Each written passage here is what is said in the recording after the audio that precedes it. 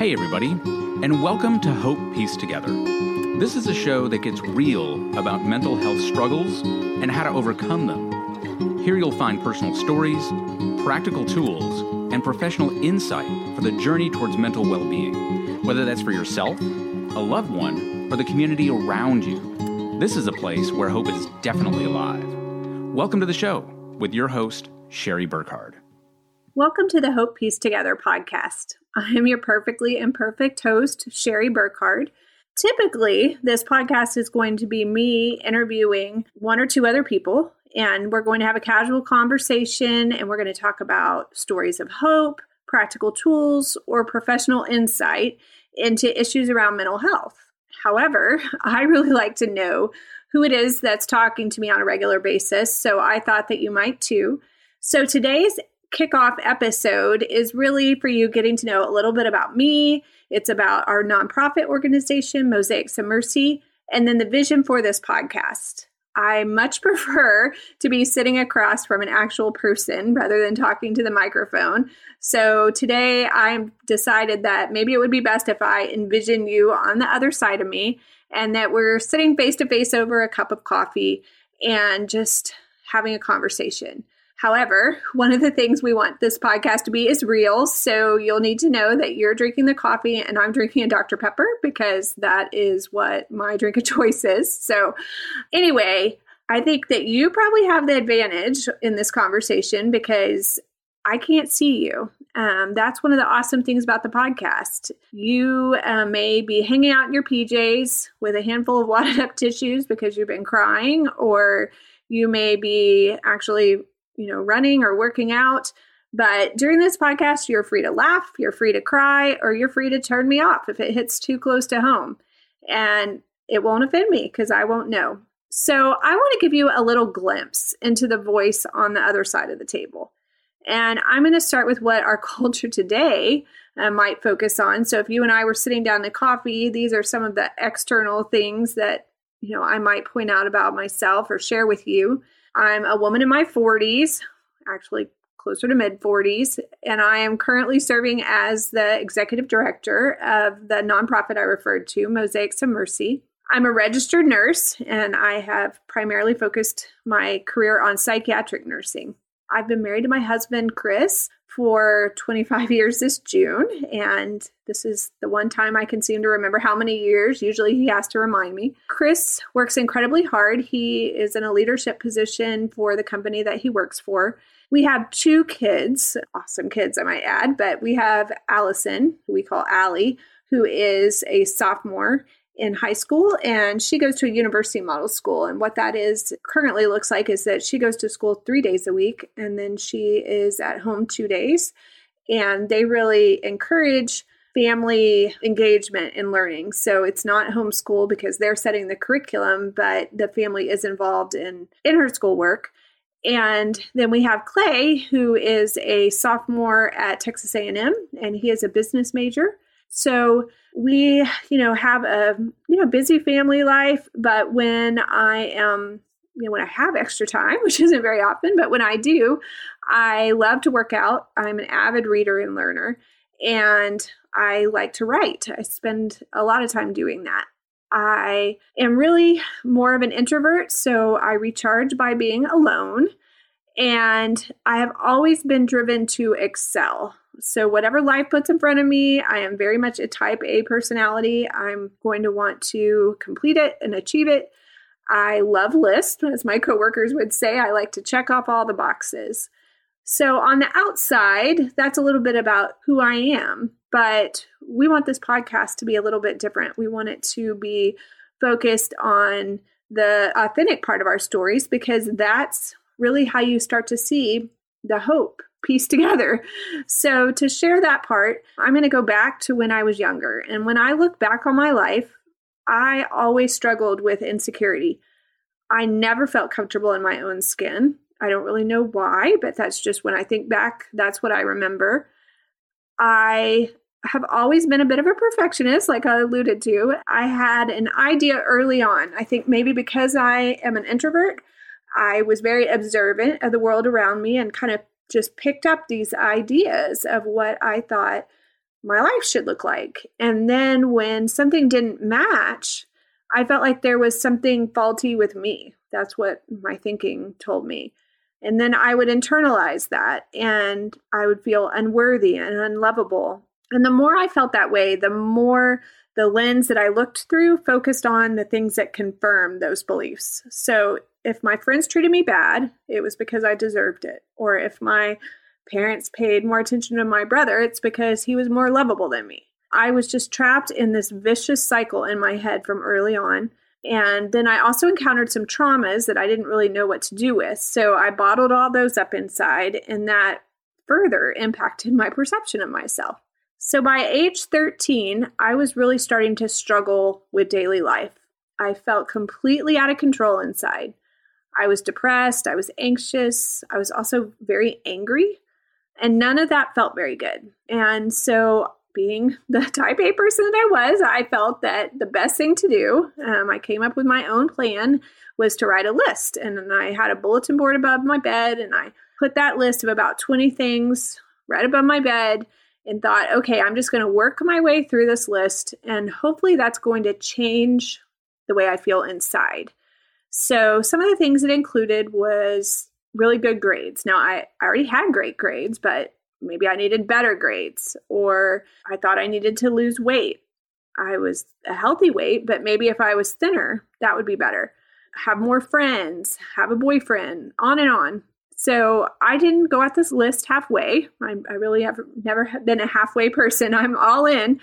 So it turns out that I also have a chemical and genetic predisposition, I believe, to addiction and depression.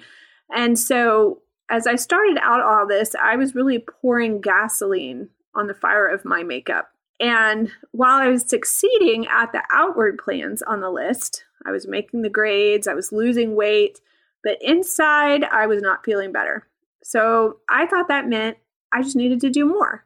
I need to lose more weight. I need to work harder to excel. I need to work out more. And then intermixed with that, the only way I could turn that cycle off was to add in some alcohol. Someone introduced me to alcohol at a young age, so I began drinking so I could have a break from that just exhausting whirlwind that was going on inside my head. My family went to church. I went through confirmation, and I, diligently prayed for help during this time, but I was lost, and I just didn't feel like I was really getting any answers. And as a result, it just continued on this path of needing to do more and more of those things to try and feel better. By age 15, I was really heading downhill fast. I refer to it as my genetics, my chemical makeup, my undealt with trauma, my poor coping skills, they all just combusted.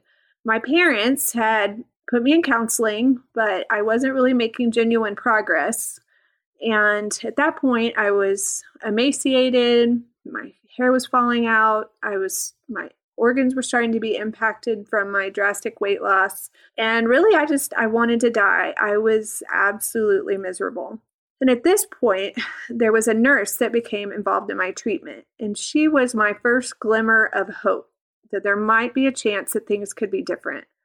And she really made a big impact on my life. And I think the biggest thing she helped me do was see that I needed to surrender, that I wasn't going to get better until I admitted that it was unmanageable. So to summarize a very long story, I ended up conceding that I needed help, more help than what I was getting in counseling. And so I agreed to be admitted to a psychiatric hospital to treat my anorexia, my obsessive compulsive disorder, and my depression. So my parents checked me out of high school, my sophomore year, and admitted me on May 13th, 1990, which was actually Mother's Day. I will always be grateful that they made that decision because as a parent now, I know how hard that must have been. I don't know that I had the perspective back then, but it was the right thing. I needed help, and it really changed the trajectory of my life. So while I was in treatment, my counselor there also addressed my alcohol abuse. They were very concerned that if I left the hospital and chose to return to drinking, that would continue to progress as well. And I believed them. I already knew that I had no power over what would happen once I took one sip of alcohol. So I made the decision that I was surrendering that part of my disease as well. I don't want to paint too rosy of a picture because I think that it can impact someone's expectations of, what they're going to experience at a psychiatric hospital. But I think that the first few weeks, I would say that I was terrified. I pleaded to go home. In the hall, there were phones. They weren't pay phones, but they kind of looked like that, if you know what a payphone was. And so when we had time to call, I would call my parents and plead for them to, come get me. But they were advised to let me stay. I was scared of the people. I was on an adolescent and adult unit combined that was focused on eating disorders. And, I really was in an environment that like nothing I'd really ever been exposed to. And that was frightening to me. And I really regretted my decision to surrender those pieces of my life, probably for the first few weeks. But then slowly, really the wisdom and patience of the professionals that worked with me. And then I think most of all, the love when I let it in and lack of judgment of the people in the program with me started to seep in. And so I really began trying to do the steps laid out in front of me. And it was through just those one step at a time actions that I found my way on a path to healing. And I would love to say that I was discharged from that hospital several months later and I was cured, but the hospital was really just a stepping off point for me. It was a way to get the roller coaster that was completely spiraling out of control and off the track, back on the track and headed in the right direction.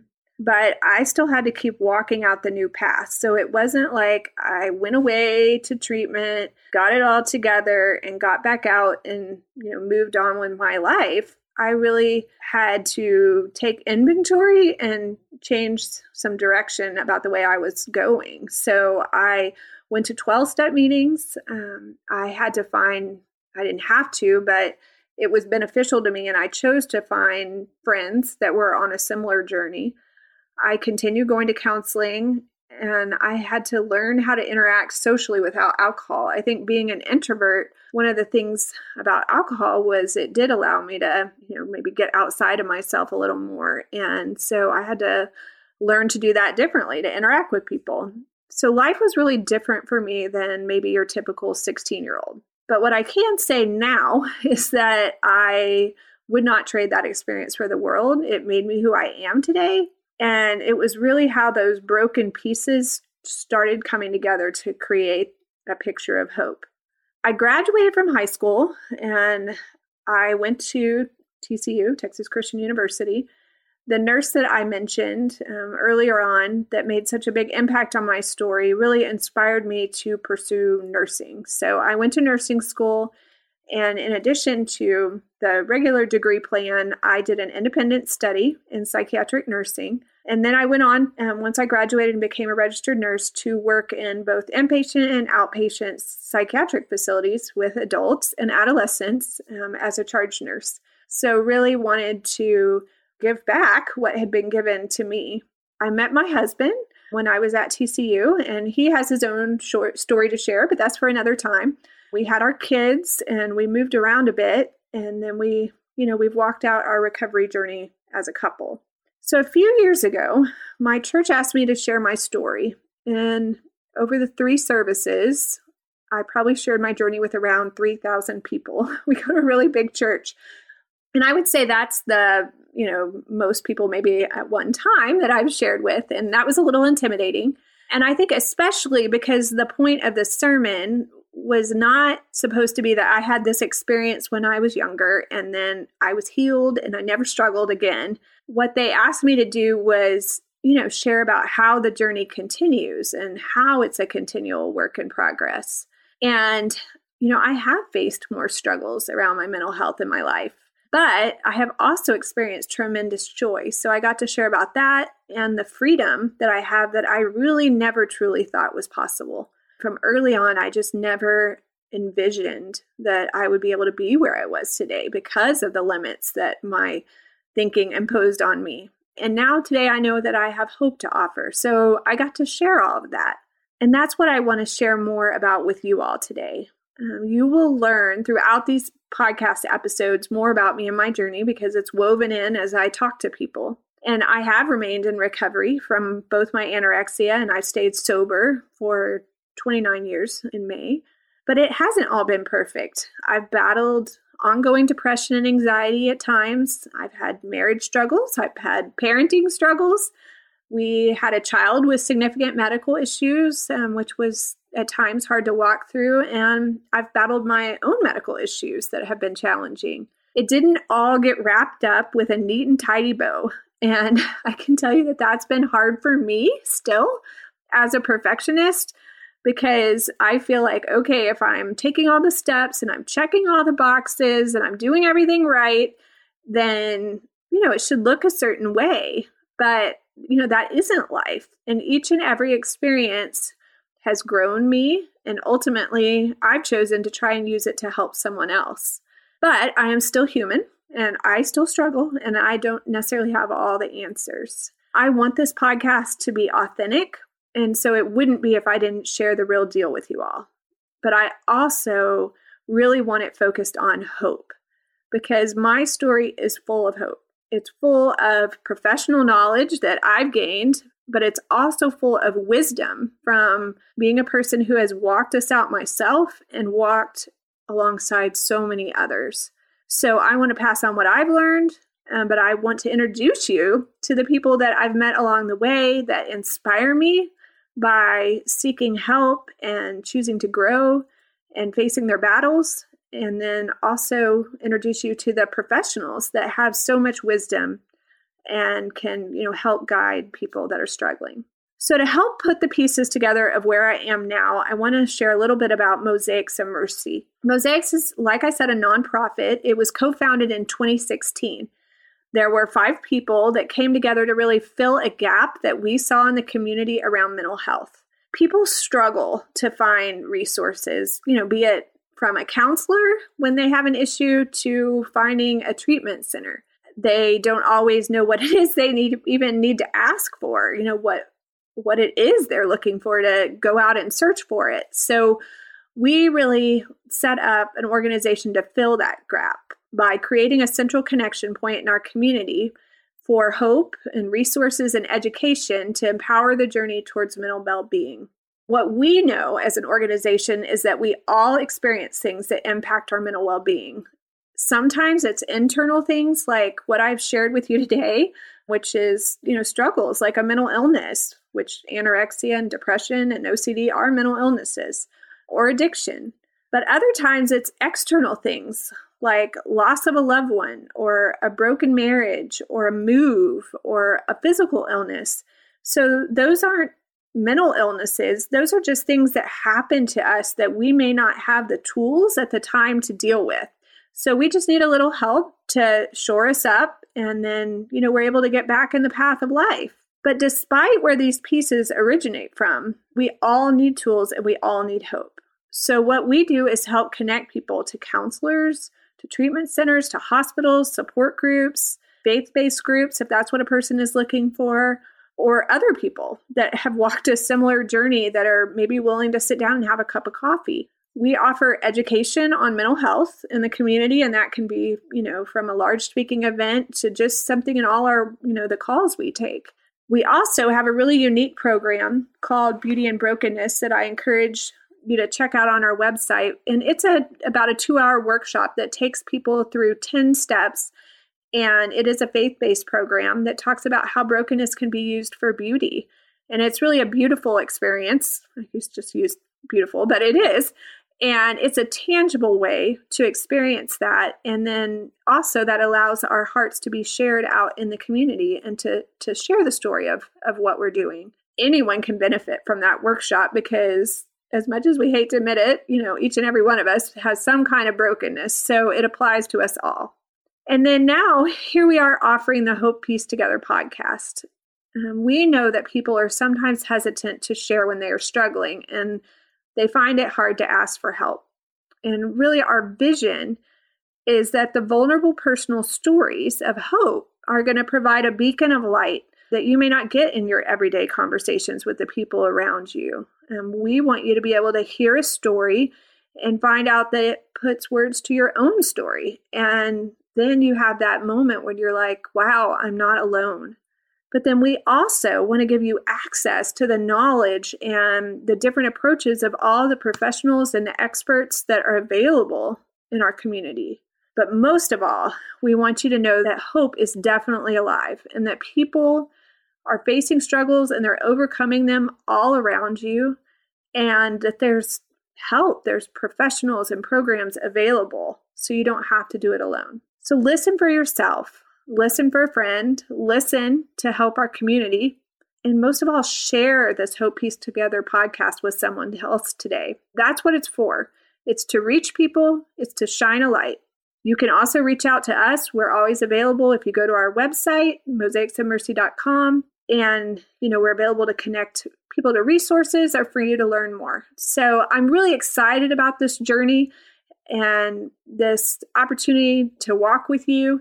And I look forward to all the exciting episodes that we have coming up. We've been able to record them, and we're just so excited for you to hear and get hope from all of those around you. Thanks so much for listening. Have a great day.